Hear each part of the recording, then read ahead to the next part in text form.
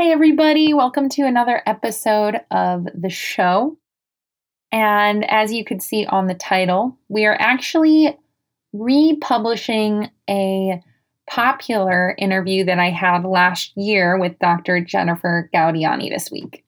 And instead of just reposting it and having you all listen again, and for the new listeners, maybe listen to that for the first time, I decided to record a little life update for you so you get a little something new this time around. So anyway, I'll just dive right into it. This is a big summer for me. It's very different. I recently went through a breakup of a 5-year relationship that left me really heartbroken, although I know the decision to end the relationship was aligned with what I needed. I had to set some pretty big boundaries around how I want my future to look. And unfortunately, we just didn't see eye to eye on that, at least at the moment. So unexpectedly ended up single, which is weird because it's been so long. And I've spent all of the months, it's been since March, slowly trying to heal. And I know there's this joke on TikTok, you can choose hot girl summer or healed girl summer. And I am really leaning into the healed girl mentality. And the breakup really left me with so many unearthed insecurities I have about where I feel like my life should be by 31. I think as a heterosexual female, by 31, you're really expected to have a family, be married, all of those things. And I had to make the decision to be on my own. And I'm really dealing with shoulding myself, as they say. But the entire experience has been helping me to basically turn to everything I know and everything I teach about tending to my own emotions, really feeling them, taking care of myself with self-care and coping strategies and journaling and meditation and challenging the beliefs that cause my own suffering, as I talk about all the time on this podcast. So I just want to say, even though I'm in the thick of it right now, I'm really proud of myself for how far I've come in this healing journey, and I've been taking care of myself and feeling all the things. And I really attribute my own recovery to my ability to do this because you learn so much about yourself in eating disorder recovery. And those superpowers that you gain from recovery, you carry on to other areas of your life, which is truly amazing. And I've been feeling that and living that this summer. But anyway, my partner and I moved out of our shared apartment about 2 weeks ago, and I have found myself in a place of total freedom. I did not sign any other leases. I put all of my stuff in storage, and I'm really embracing this moment of freedom that I know so many people do not have the privilege to have. I've been working towards building up my coaching practice that's fully online since I was 23 years old, and being in a lease really held me back from embracing that freedom, obviously, because your finances are going towards renting a space. And now I'm kind of freed up to travel, which is amazing to me. So because my coaching practice and membership are 100% online most of the time, I'll be spending all of June in Europe, which I'm very excited about. And I'm currently planning out my trip. But the highlight of this trip will be hosting the very first Recovery Collective retreat in Portugal. And we're going to be in a little retreat center that we have completely to ourselves in this gorgeous valley in Portugal. And there is a little river and little hiking trails and a farm. And it's going to be so grounding and peaceful. And I'm going to finally meet so many beautiful souls I have been connecting with since the founding of the Recovery Collective. as you guys know, Anne Claire, she is another CCI coach who I bring up on here all the time. She partnered with me to create this retreat, and I'm over the moon because I am actually finally meeting her, along with a one-on-one client of mine who I've been working with over a year is going to be on the retreat as well. And I'm just, so excited. And my heart is bursting with joy knowing that I'm going to see these two individuals plus all the other members of the collective who have joined. We have 11 of us total going, which is sweet. It's going to be small, intimate, and powerful. And the impact and intention is truly to help people just move forward in their recovery from where they started the retreat. So just a little progress forward, and then building new friendships and building upon existing friendships that hopefully last for a lifetime. So anyway, as with darkness comes the light, and I'm really truly experiencing some of the most painful moments of my life, especially my personal life, and some of the most joyful moments of my career at the same time. And I feel like that's just how life works sometimes, and I'm here to feel it all. So anyway, that's my life update. After Portugal, I'll probably be hitting up the Andalusia region of Spain. I'll be maybe looking towards Croatia, and then definitely going to Denmark, which I know we have a lot of Danish listeners here, so that's exciting, but I'll probably be in Denmark towards the beginning of July, and I'll be all over the map. So if you're in any of those areas, definitely send me a little message on Instagram if you wanted to show me your favorite place or get a coffee with me or something. I would love to meet listeners if possible. No promises I'll be able to make it, but would be kind of cool. Nothing's truly finalized yet, but I am so grateful that I have this opportunity to travel.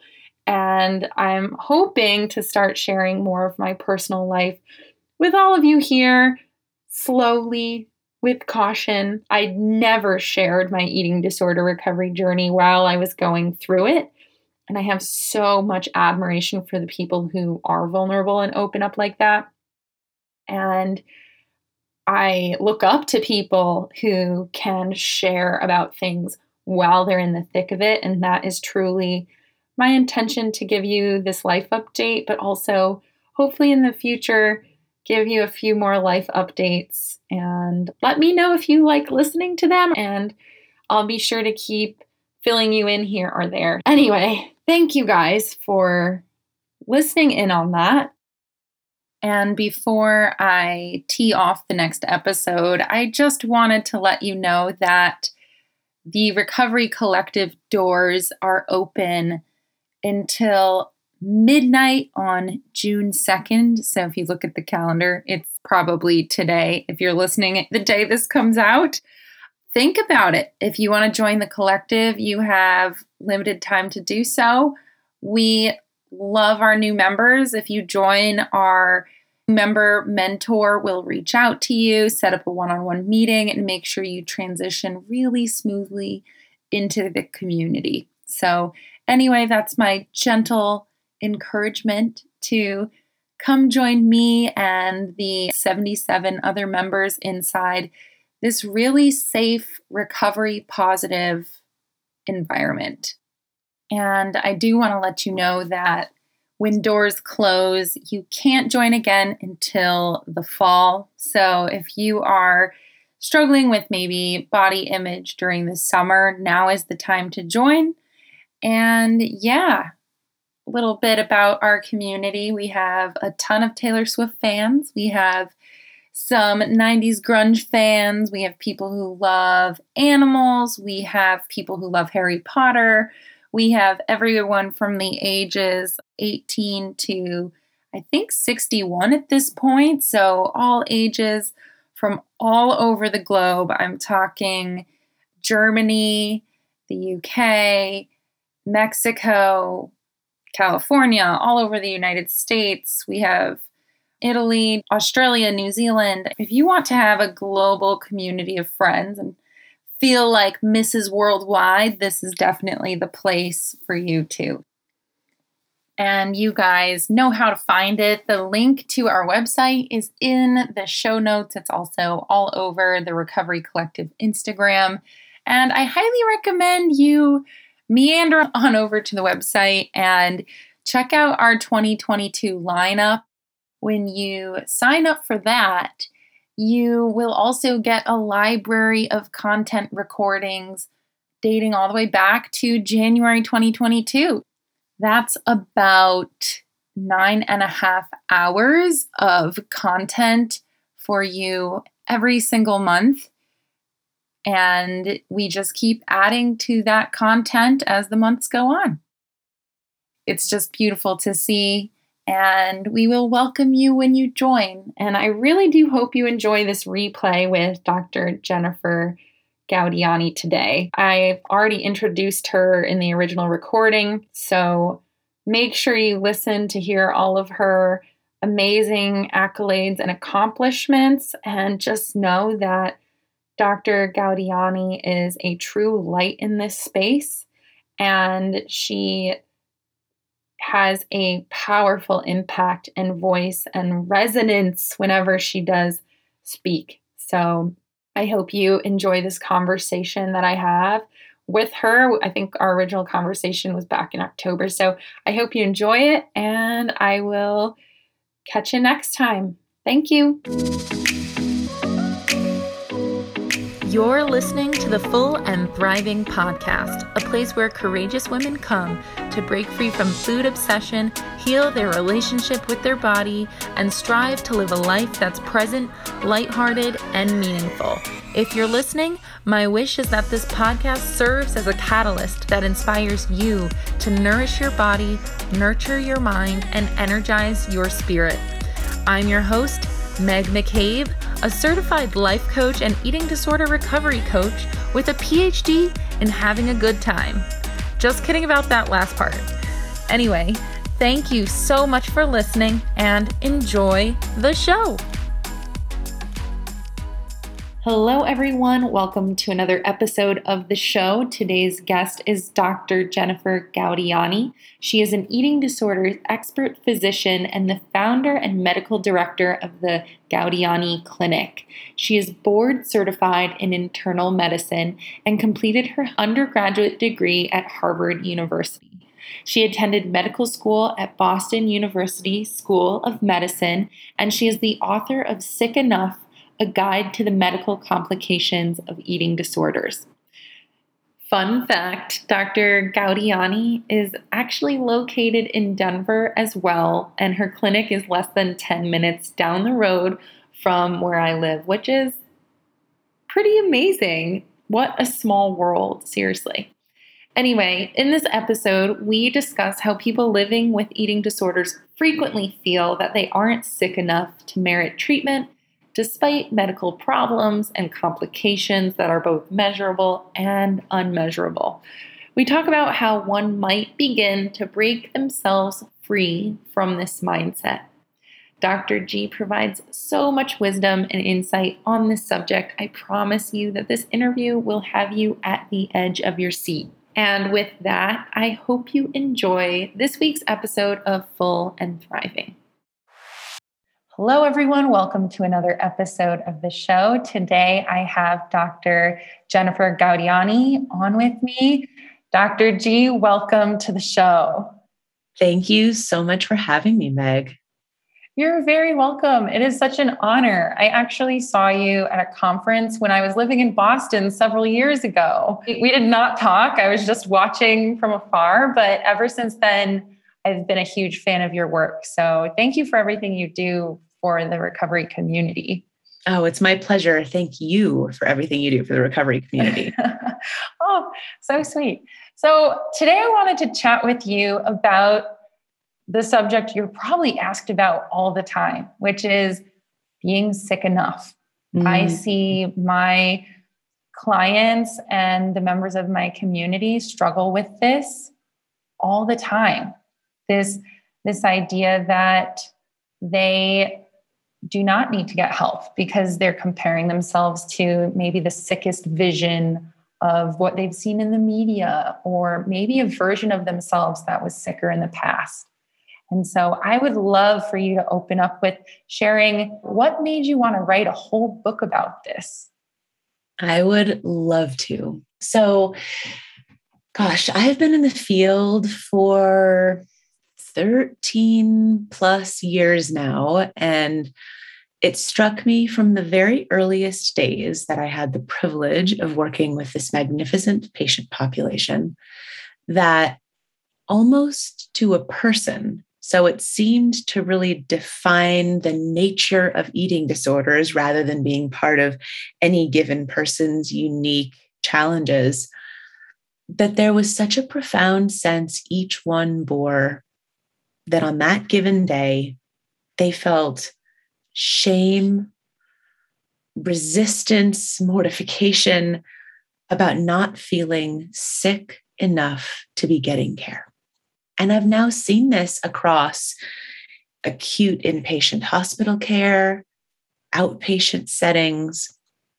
I have seen it among every possible duration of illness, body size, number of organs failing, every possible version of laboratory values. It is inherent to the disease, not inherent to the state the patient is actually in. So I realize that there are a lot of different ways in which individuals might not feel sick enough. And I think two key ones are this. One, as you said, is looking around them, and unfortunately, sometimes on the internet, and saying, oh my gosh, that individual is a different body size than me, clearly has more medical problems than I do. Maybe they've read a blog. I clearly am not sick enough to get care. But then another version of this is when folks compare themselves to their own sickest day and feel inadequately ill to get help or to challenge the eating disorder and make change. And one of the ways that I've tried to address the latter is by asking my patients to name what's happening. Hey, wait a minute. I see you. I see that the eating disorder has come up with a fabulous new strategy to resist being challenged and is telling you that there was that one time 5 years ago when ... And you're not nearly that bad now. So why would you have to keep pushing? And what I enjoy telling them, and sometimes it rises to the level of, do I even have an eating disorder?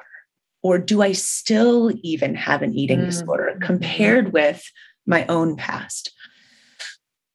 What I tell them is, rather than look backward and connect comparisons between where you were that day, that week, that month, and now, look forward instead to what your truest goals and values for yourself say you want to be living. That you might, and everyone is different, say, I want to be able to finish school. I want to be able to enjoy my partner. I want to be able to find a partner. I want to be able to engage with my kids, engage with my grandkids. I don't want to be thinking all the time about food or what I'm going to do or what I did do. Hold that vision of your future self and compare that with your current state. Because the difference between your present behaviors, thoughts, and torments and that envisioned, hoped for future, that's the reason why you are sick enough and need to keep working. So because of the prevalence of this thought, I named my book Sick Enough, A Guide to the Medical Complications of Eating Disorders.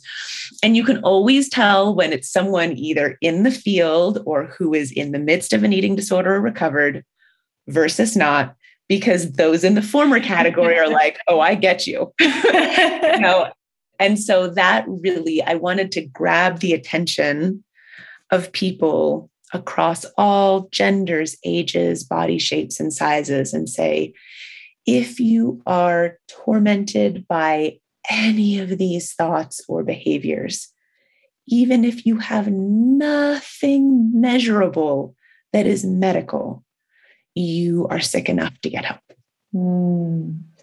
Well, you definitely caught the attention of so many, because that book title really struck me. I was like, she's got it. She knows how the readers are thinking, and also the providers.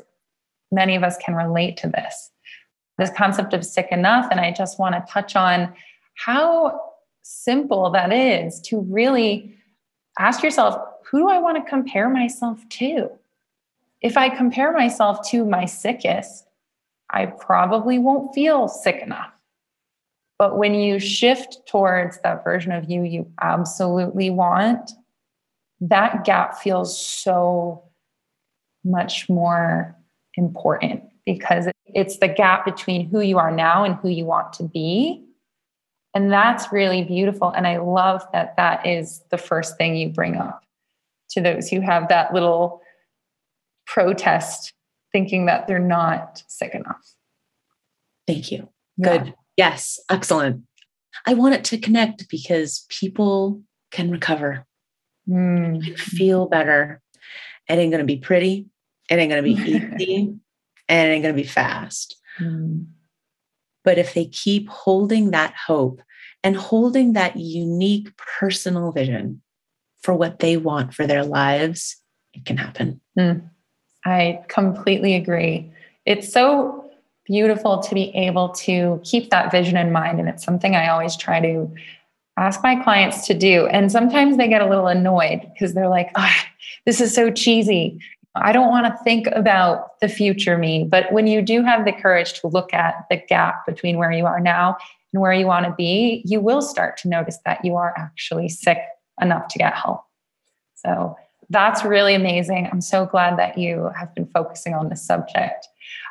One thing you brought up in another interview when I was preparing for this interview, you mentioned that not all wellness can be measured.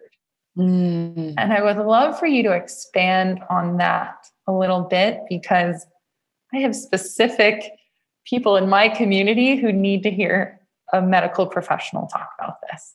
I would love to. It is a favorite topic of mine. So Western medicine, which is my basis, has become really fixed upon what we can measure. And unfortunately, that has extended in modern medicine to doctors' messages, both direct and indirect to patients, that something is only real if you can measure it. And it may or may not be real and worthy of care if you can't measure it. This provides almost infinite problems and potential for harm for individuals with eating disorders. And I'll give you a couple of examples. So there are clearly things we can measure. We can measure a potassium level. We can measure a weight. We can measure kidney function. And those are really important. Those are really important because we want to check those at intervals to see how the body is responding to whatever's going on. But I would venture to say the majority of the medical conditions that I treat in my patients from across the country with eating disorders don't have a measurement you can put on them. And one that everyone agrees is real and is kind of a, quote unquote real, because again, the tendency is to think if you can't measure what I have, maybe it's not real. Maybe I'm making it up. Maybe I'm overemphasizing it. But one example everyone can pretty much agree on is that migraines are really real. Everyone understands that migraines are real. And yet you can't measure a blood level. You can't see it in a CAT scan, and you can't see it on an MRI. But it is the narrative expression of the individual with the migraine that gives it life, that identifies how it happens, when it happens, how long it happens, and how bad it is, and also what helps to ameliorate the suffering. We've got to take the migraine model and apply it to all the unmeasurable findings that people with eating disorders have, either because they also have those conditions or because they have problems that are caused by their eating disorder. So let me give a couple of examples. One is irritable bowel syndrome. Irritable bowel syndrome comes in 3 different types: diarrheal, constipation, or mixed. You cannot measure it, but it is not, quote unquote, just IBS, which unfortunately is what so many of us doctors, I include myself in the harming group, say to patients when they have been suffering either slightly or terribly with digestive symptoms for so long, and their CAT scan is normal, their colonoscopy is normal, their small capsule endoscopy is normal, and they're ultimately left with, hey, this looks like it's probably just IBS. The word just pulls the rug out from under how very, very significant this diagnosis can be for so many people. And there's an implication in Western medicine, not all the time, but enough of the time, that those conditions that aren't measurable might be being exaggerated by the person who expresses the symptom. This puts patients in a really serious bind because doctors have power. And when a doctor who is powerful says to an individual, this is just IBS, or I can't find anything wrong, it's just because you're sensitive, that sets off a whole cascade of problems and harm in that person. For instance, that patient might be the survivor of trauma, and a powerful person undermining their story may re-traumatize them. Because once again, they're in a position where their story is not being believed and taken seriously and managed appropriately. It might speak to that part of the eating disorder that says, I'm not sick enough. So when the doctor doesn't express sufficient concern, the patient also feels once again deeply invalidated, but this time not just from within, from someone whose job it is to diagnose and to ease suffering. So it causes a lot of trouble on the psychological side. And then it causes trouble because a solution hasn't been offered. Just sticking with digestive work, when I do functional digestive medicine, which I do a lot, I'm thinking about somebody who has bloating, pain, responsiveness to food in sort of a negative way, constipation or diarrhea.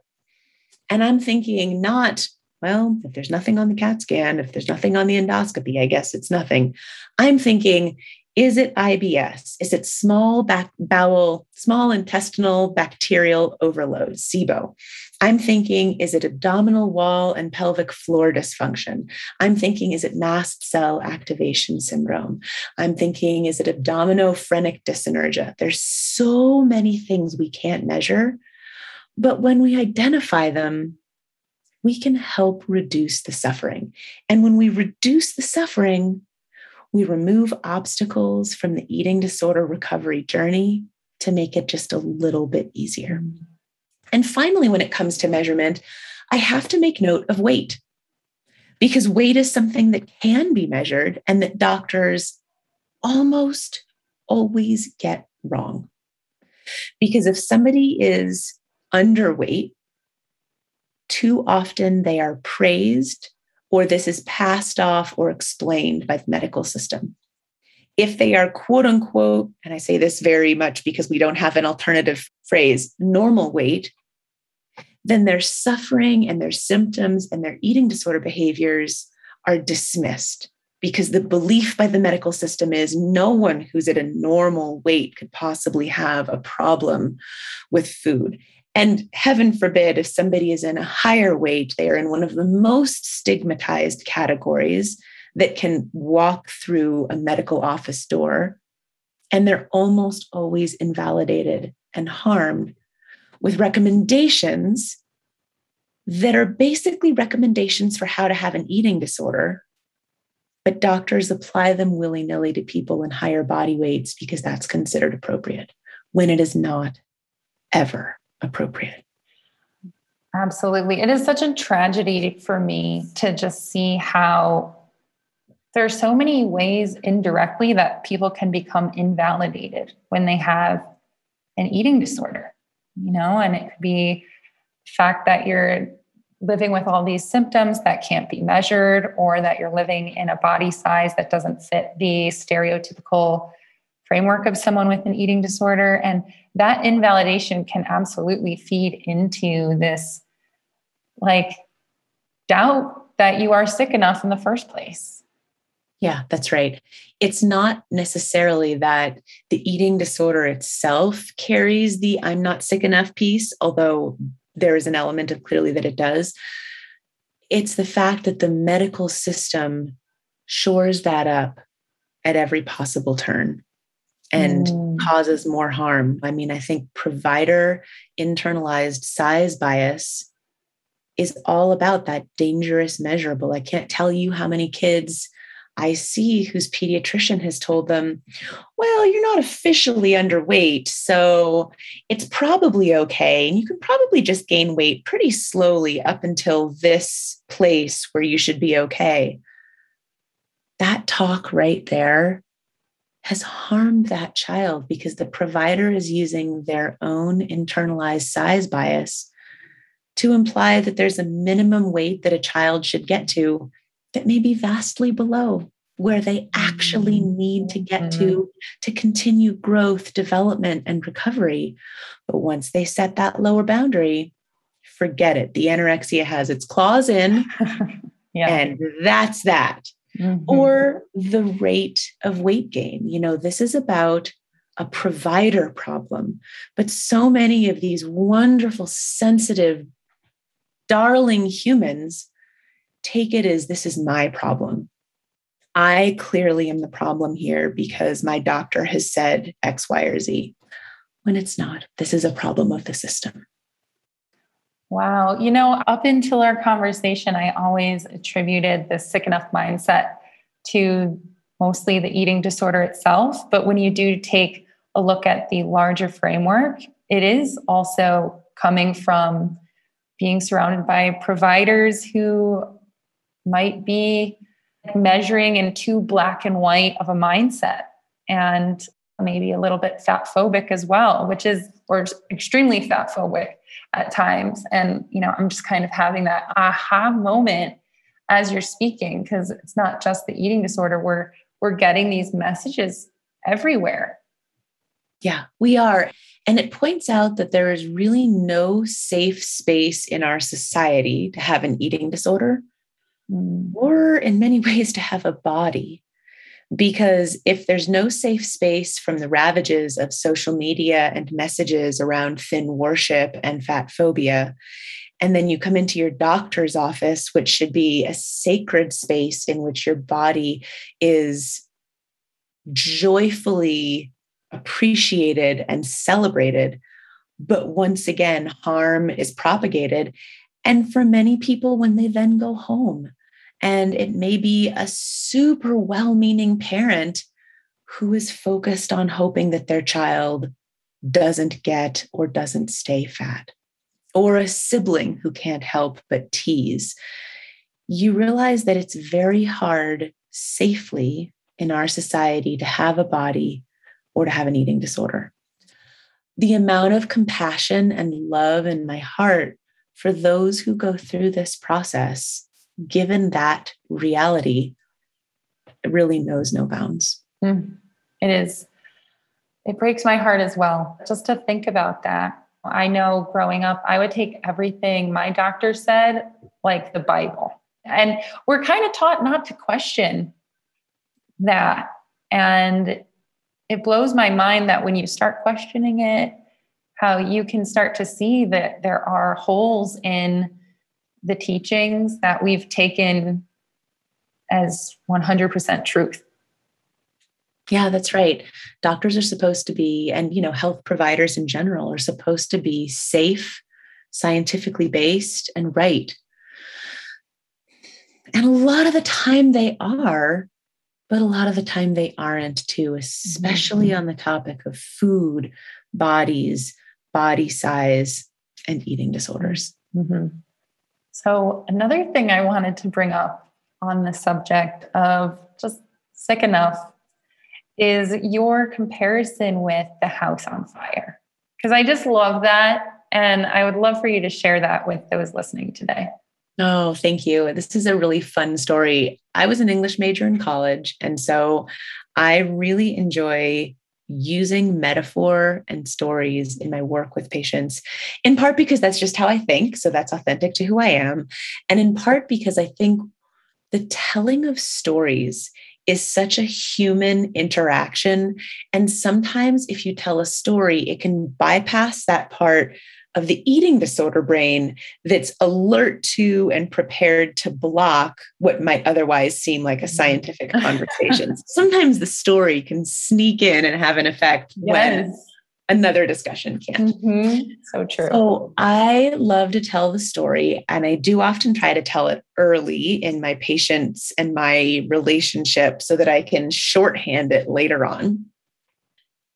To ask them to imagine that, in this case, I'll just pick the gender of female. There's a woman standing outside her burning house. And the fire department comes rushing up and says, "We're here to put out your fire." She looks at them and she says, "What fire?" And they say, "Well, I see the smoke. I see the flames. I feel the heat. You have a house fire." And she goes, "Oh, no. If I had a house fire, it would be so hot that the sidewalk would be bubbling. And because the sidewalk isn't bubbling, I couldn't possibly have a house fire." And they understand that there's something going on there, and they go put out her fire. And what I use this for is those moments where someone says, "But Dr. G, I have a 4.0. But Dr. G, I'm still playing soccer. But Dr. G, my labs are normal. But Dr. G, my weight hasn't fallen. But Dr. G, my weight is high, if anything." All in service of saying ... So I couldn't possibly be that sick. And after I've done that story with them and I get one of those moments, I look at them and I say, "Oh, house on fire. Are you telling me your sidewalk's not bubbling so you couldn't possibly have a house fire? Because I'm not buying what you're selling." I think that's such a great visual and a wonderful analogy to bring up. I see that literally all the time. Either their labs are normal or they're just very high functioning in their career. And so they're kind of waiting for a rock bottom to hit them in the face, and it's not going. It could be death. The rock bottom could be death, but maybe it's not going to come in the way that they expect it, this rock bottom so they just keep on going in their life. And then another way I see it, which I'd love for you to speak on this too, what about the individuals who have the complications and who have the symptoms, but they are kind of in denial that those are going to impact them? Or they see the impact and they don't have maybe self-worth or the self-love to take that seriously. That's such a thoughtful question. I did think of one thing that I wanted to add to the prior. Yes. Start with that, and then I'm going to move on to your wonderful question. That whole denial of disease severity or resistance to recognizing that something's a problem, or the tendency to say it's not bad enough yet. It seems super reasonable to the person saying it because they have this wonderful, brilliant brain and they're used to trusting their brilliant brain, and the brain is using all of its smartest mechanisms to convince them that they don't have to do anything about their eating disorder. But it's really helpful when you use a different disease model and you see then how jolting it is. So for instance, nobody says about their cancer, "I need to wait until this tumor has broken through the skin and I can't even put on a shirt because you see a tumor under my skin before I get help for this." Nobody says, "I need to wait until rock bottom with my cancer to treat it." Mm-hmm. Similarly, when people say, "How do you manage if you address an eating disorder with someone and you get that complete resistance, stonewall, there's no problem here?" It becomes more obviously absurd. And I say that in a loving and respectful way for how serious it is. If you imagine a friend saying, "Hey, you've got a mole on your shoulder I'm a little concerned about." No one says, I don't have a mole. You have a mole. That mole isn't even that big. That mole is like not even a problem. I don't know why you're talking about my mole. Look at your own mole. No one says that. They say, oh, geez, I couldn't see that. You're right. I'll go to the dermatologist. So when we use these other models, it's so evident that the thinking is ill. And sometimes I just sit in the moment with my patients and I say, oh, honey, the fact that you're even questioning this, the severity, the sick enoughness, whether or not you've hit rock bottom enough where you've gotten ill enough to get help, that proves the problem right there. Because if this were any other problem, nobody says, I just have to wait until this strep throat has prevented me from breathing till I'm going to accept antibiotics, until I'm worthy of accepting antibiotics. No. So it's just helpful to question these things. And I like that like loving, respectful questioning, because so often the eating disorder voice sounds really reasonable, like really, really reasonable. And it sounds so reasonable that loved ones and carers can be fooled into going along with the ED thinking. I'll give one more example before turning to the, what if there are bad complications? Let's say that there's a teenager who's relatively recently diagnosed and his parents are really trying to take care of him. And now they're having to watch over meals and really push him. And he says to his mom, I am so frustrated because I'm at the stage where I shouldn't be doing this. I need to be having my independent space from you. It is outrageous that you are managing and micromanaging me like this. It completely demoralizes me and it makes me sicker. Back off. I mean, when a mom hears that and a parent hears that, it sounds so reasonable. But then you think, wait a second. And here's a way to come back to it. Yeah, I bet it's incredibly frustrating for you to have me oversee all of this stuff for a wide variety of reasons. If your top priority is to have independence from my nagging you, I have a really easy solution. Eat all your food without my having to say anything. If that's what you're trying to solve for, we don't have a problem here because I don't need to say a word if you take care of it properly yourself. However, if in fact your eating disorder is trying to wear me down so that I stop insisting you get what you need, baby, I'm going to win this one. The anorexia is not going to take you. I am your parent and I am going to make sure you get better. So that's the kind of thing of just like, take a beat, think about what's being used, think about how the anorexia might be using it for its own good, and consider sort of the bigger picture. Okay. I love that. So when we think about individuals who have really significant measurable and unmeasurable complications, and everyone in their family is freaking out, and their medical team and their dietitian and their therapist are freaking out. And the entire time they sit there in a posture of, I don't know why everyone's so freaked out. I'm going to be fine. In fact, I'm probably not sick enough. And furthermore, some part of me kind of feels like I deserve to be sick and suffering. Mm-hmm. There may have been trauma in the background. There may have been any number of experiences that make that person susceptible to the feeling that they don't deserve good things. They don't deserve the soft seat in the room. They'll take the hard one. They don't deserve to keep the heat up in their house in the winter. They're going to run it a little chilly. A lot of the time we need to name that and have that be a really important therapeutic focus. I believe deeply in people's autonomy over their body at all stages of life and at all stages of the disease. Now, that doesn't mean that if I've got somebody who's young and relatively recent to their eating disorder, I'm not going to fight like hell and pull whatever strings I can so that they survive and thrive and move on with their lives. But I think it's really important that we keep naming what's wrong. Sometimes my patients will say, Dr. G, every time we meet, can you just go over that list again? Because in session with you, I hold on to it and I'm like, right, I've got it. These are things that really are going wrong. I really do need to eat more tomorrow. But then when I leave session, it's like it vanishes out of my head and I can't hold on to it into that motivation. I think we just keep naming it. We keep saying, I see what's there. And a lot of the time I'll identify with my patients that we can't, even if crisis motivates you, we have to recognize we're not going to be able to rely on that for a long time because human bodies are miracles. They are survivors and glorious. And within just a few weeks of nourishing adequately, not purging, resting, and hydrating, oftentimes a lot of the emergency has started to heal and it's gone away.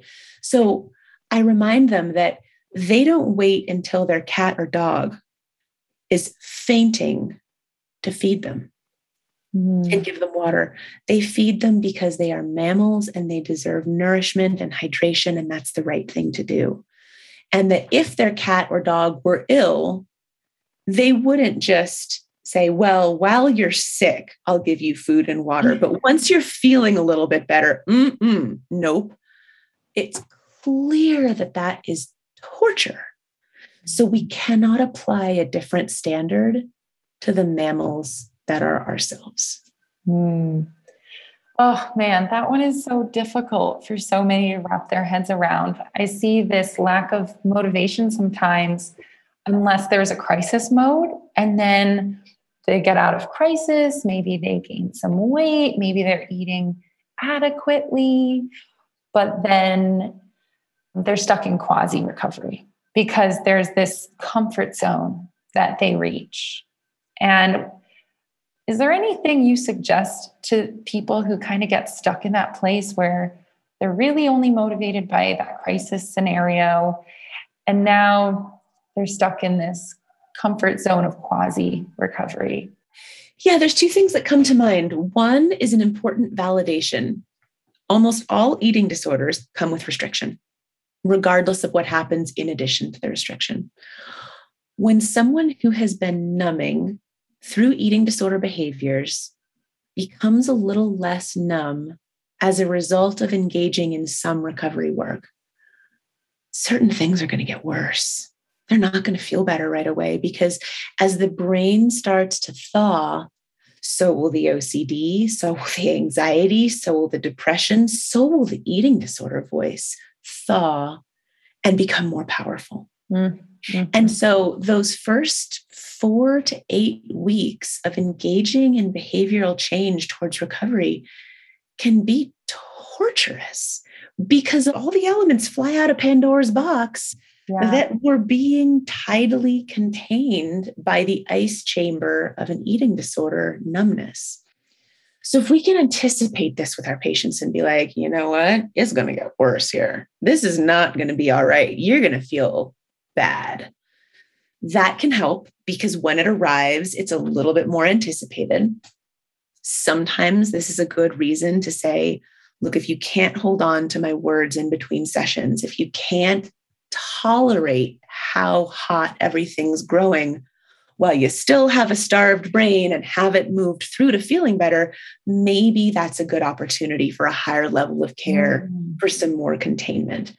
But in the final analysis, I think the most powerful motivator is hearkening back to the individual's own goals and values. Mm-hmm. So the dialogue goes like this. I get that you are 4 weeks into this and you are like, I'm done. I can't bear this. My distorted brain thinks my body has changed so much, so fast, even though I kind of know that's not true, but it feels awful. My anxiety is hot. I can't sleep. My OCD is raging. This is terrible. It's giving me the message that I knew recovery would be too unsafe. Mm-hmm. The message that I give is, but you told me that you really want to finish grad school and go help people. That is your superpower. You have something that nobody else has. And you have a lived experience that is going to help others. So it's clear to me, and I think it's clear to you, that living in this twilight zone is not going to allow you to show up authentically for the future clients whose lives you're going to change. I'd be happy to plateau right now. In outpatient in particular, there is no pre-written pace at which recovery has to happen. And that's where that autonomy is so important to honor. Do you need to hold on meal plan increases? Do you need to hold on weight change right now where that's applicable? Okay, great. Let's hold for a couple of weeks. Do you need to hold while you do some trauma work? Okay, great. But in the final analysis, it's about continuing to remind them what they told me about what matters.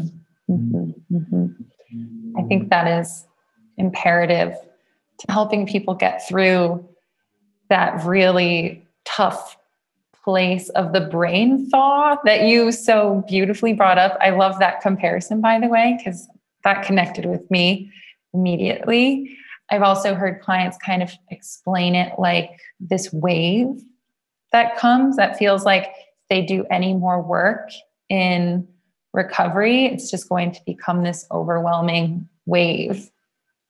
And they know once they're over the wave, the ocean's going to be calmer. But it's getting over that is really terrifying. I actually love that metaphor and use a version of it as well, because sometimes when we're in an early pause or plateau, or somebody who's older is doing a harm reduction strategy, they just say, Dr. G, I'm getting clobbered. I don't feel better. I feel worse. This is awful. I don't know if this is going to work. And what I remind them is they're in the breakers. They paused, even though that felt like what they needed, right where the waves are crashing. So every time they try to take a breath, it's another bubbly wave in the face. And I say, sometimes if you just go a little further out, if you allow a little bit more nutrition, if you focus more on not purging, you actually get beyond the breakers and it's not as hard. Mm-hmm. Yes, yes. Oh, that's so beautiful. I think that metaphor is also just going to be so helpful to those listening. And it reminds me of another thing that I've heard in more personal development spaces, which is the majority of people quit on their dream or their projects right when it's crucial for them to keep going. And if you push through, you get to the other side. And I think when it starts to get really hard in recovery, it's almost a sign that you just got to keep pushing a little bit further. Yeah, that's right. And sometimes holding hope can be scary because for a lot of folks with eating disorders, hope has been met with disaster, disappointment, loss of autonomy. I really am not the first one to believe this, but I've been thinking a lot about the fact that eating disorders themselves are traumatic and cause PTSD. And so does eating disorder recovery work. Both are depersonalizing and autonomy removing and really existentially threatening. So for someone who's been through that disappointing, difficult stage, holding hope still can become almost too much to bear because hope has been disappointed so many times. But if we can identify that that's the case and validate, yeah, of course, it's hard for you to hold hope right now. And that makes so much sense given your life experience. One of the things that I think can be helpful is, and I think it also helps improve the black or white thinking that can come, is what if you just tried it? What if you tried the stage of recovery you and I are working on for like 3 months? You can always go back. And this isn't necessarily what, this isn't written in the textbooks, but try it for 3 months and see. Because right now on this side of the line, you're believing that if you release these behaviors and release the identity of your eating disorder, it will be a disaster, you will be unsafe, and the world will end. What if we got some data? What if you tried getting to the other side for 3 months and say, hey, this is just a try. I can always go back.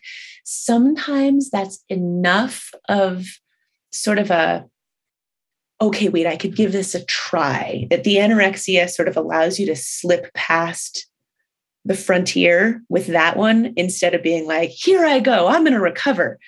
Sometimes it's that try. And you say, look, in 3 months, we'll talk. What were the benefits? What were the downsides? Mm-hmm. What do you want to do next? Mm-hmm. I think the 3-month piece, that kind of middle ground, so that break away from black and white, can be a big relief for those that I talk to, because when you think about trying on a new version of recovery permanently, that feels so overwhelming, and it's almost asking for burnout before you even start. At least from my own personal experience, I feel as though a lot of recovery is protecting burnout in a way. And when you give someone like a smaller time frame to try on something new, like trying on a new hat, just try it on for a little bit, see how you like it, collect data. Like you said, I also love thinking about things as like an observational study. This is just an observational study. We're going to collect data on how this new form of treatment goes for you, or this new method. And that can take the pressure off, which I love. Yeah, I think that's so wise. I agree. Mm-hmm. Wow. So my last question for you today is, I love to have people walk away with some tangible things that maybe they can take action on. So how might you suggest someone to start breaking away from this I'm not sick enough mentality? Like, is there anything they can do to start separating themselves from that mindset? I've never been asked that question before. Let's think. One way to do it is to make 2 lists. How my current self is feeling physically and emotionally, and how my imagined future self would feel physically and emotionally, and compare the 2 lists. Because if they're identical, you may be getting close to recovery. That's amazing. But I think that if you list out with all honesty how you're really feeling emotionally, where your thoughts lie, where your self-regard lies, how your tummy's feeling, how your sleep is, how your energy is, how your creativity and spontaneity are going. And then you compare them with the person that you imagine might be out there for you. That can be a helpful exercise because it's personal. It's a tangible version of what we've been talking about today. And sometimes when patients can't hold any version of themselves down the road, it's too hard to envision. Sometimes, while acknowledging my health privilege, I'll invite them into what it's like for me. So one of my patients was recently telling me in the last couple of weeks, Dr. G, I just sometimes even wonder if I still have an eating disorder. And I'll say, understanding that this person has a harder time envisioning her future, I'll say, could I share with you what it's like for me? What it was like for me this morning after she had described her difficulty with breakfast? And she's like, yeah. And I'll be like, so in my health privilege, I woke up this morning and I didn't think about my body or my food. And I made my coffee, where I always put a huge amount of whole milk in, because coffee for me is essentially a vehicle for whole milk, which is just so creamy and delicious. I love it. And then I took the kids to school and I came home and I just thought, what am I in the mood for? So I put some bacon grease in a pan and cooked up some eggs and cut up an avocado and put it in there and added some American cheese to my eggs because I just really like the texture of the melted American cheese, and threw in some salsa and then crumbled some chips over the top of it and just sat there and ate my breakfast and tasted how good it felt. And then I went to take my shower and get ready for the day. Is that similar to how you're living? And she's like, no. And I'm like, okay, so that is my version of living well. And to the extent that there is a delta there, appreciating that not everyone can get to a health outcome that others might, this is a way of helping you remember things could be different. Yes, that's so helpful. First of all, I love your list idea, the 2 lists side by side. Always great to be able to write something down. And then being able to talk to someone who is in a better place. They do have health privilege, yes, but being able to see what's possible for your life can do wonders in expanding the way you think. And it also helps make your eating disorder feel less normalized, normalized. Because I think when you're stuck always with one type of breakfast every day or one morning that you're living with, you can say, this is a healthy morning. But if you compare it to someone who has a freer relationship with food, it might look so different. So I love that piece of advice as well. So thank you for that. Of course. And I think it's particularly important because we do live in such a disordered eating society. So a lot of people with eating disorders do feel like their behaviors and focus are really only a few clicks worse than the majority of their workmates or their classmates or the members of their own family or extended family.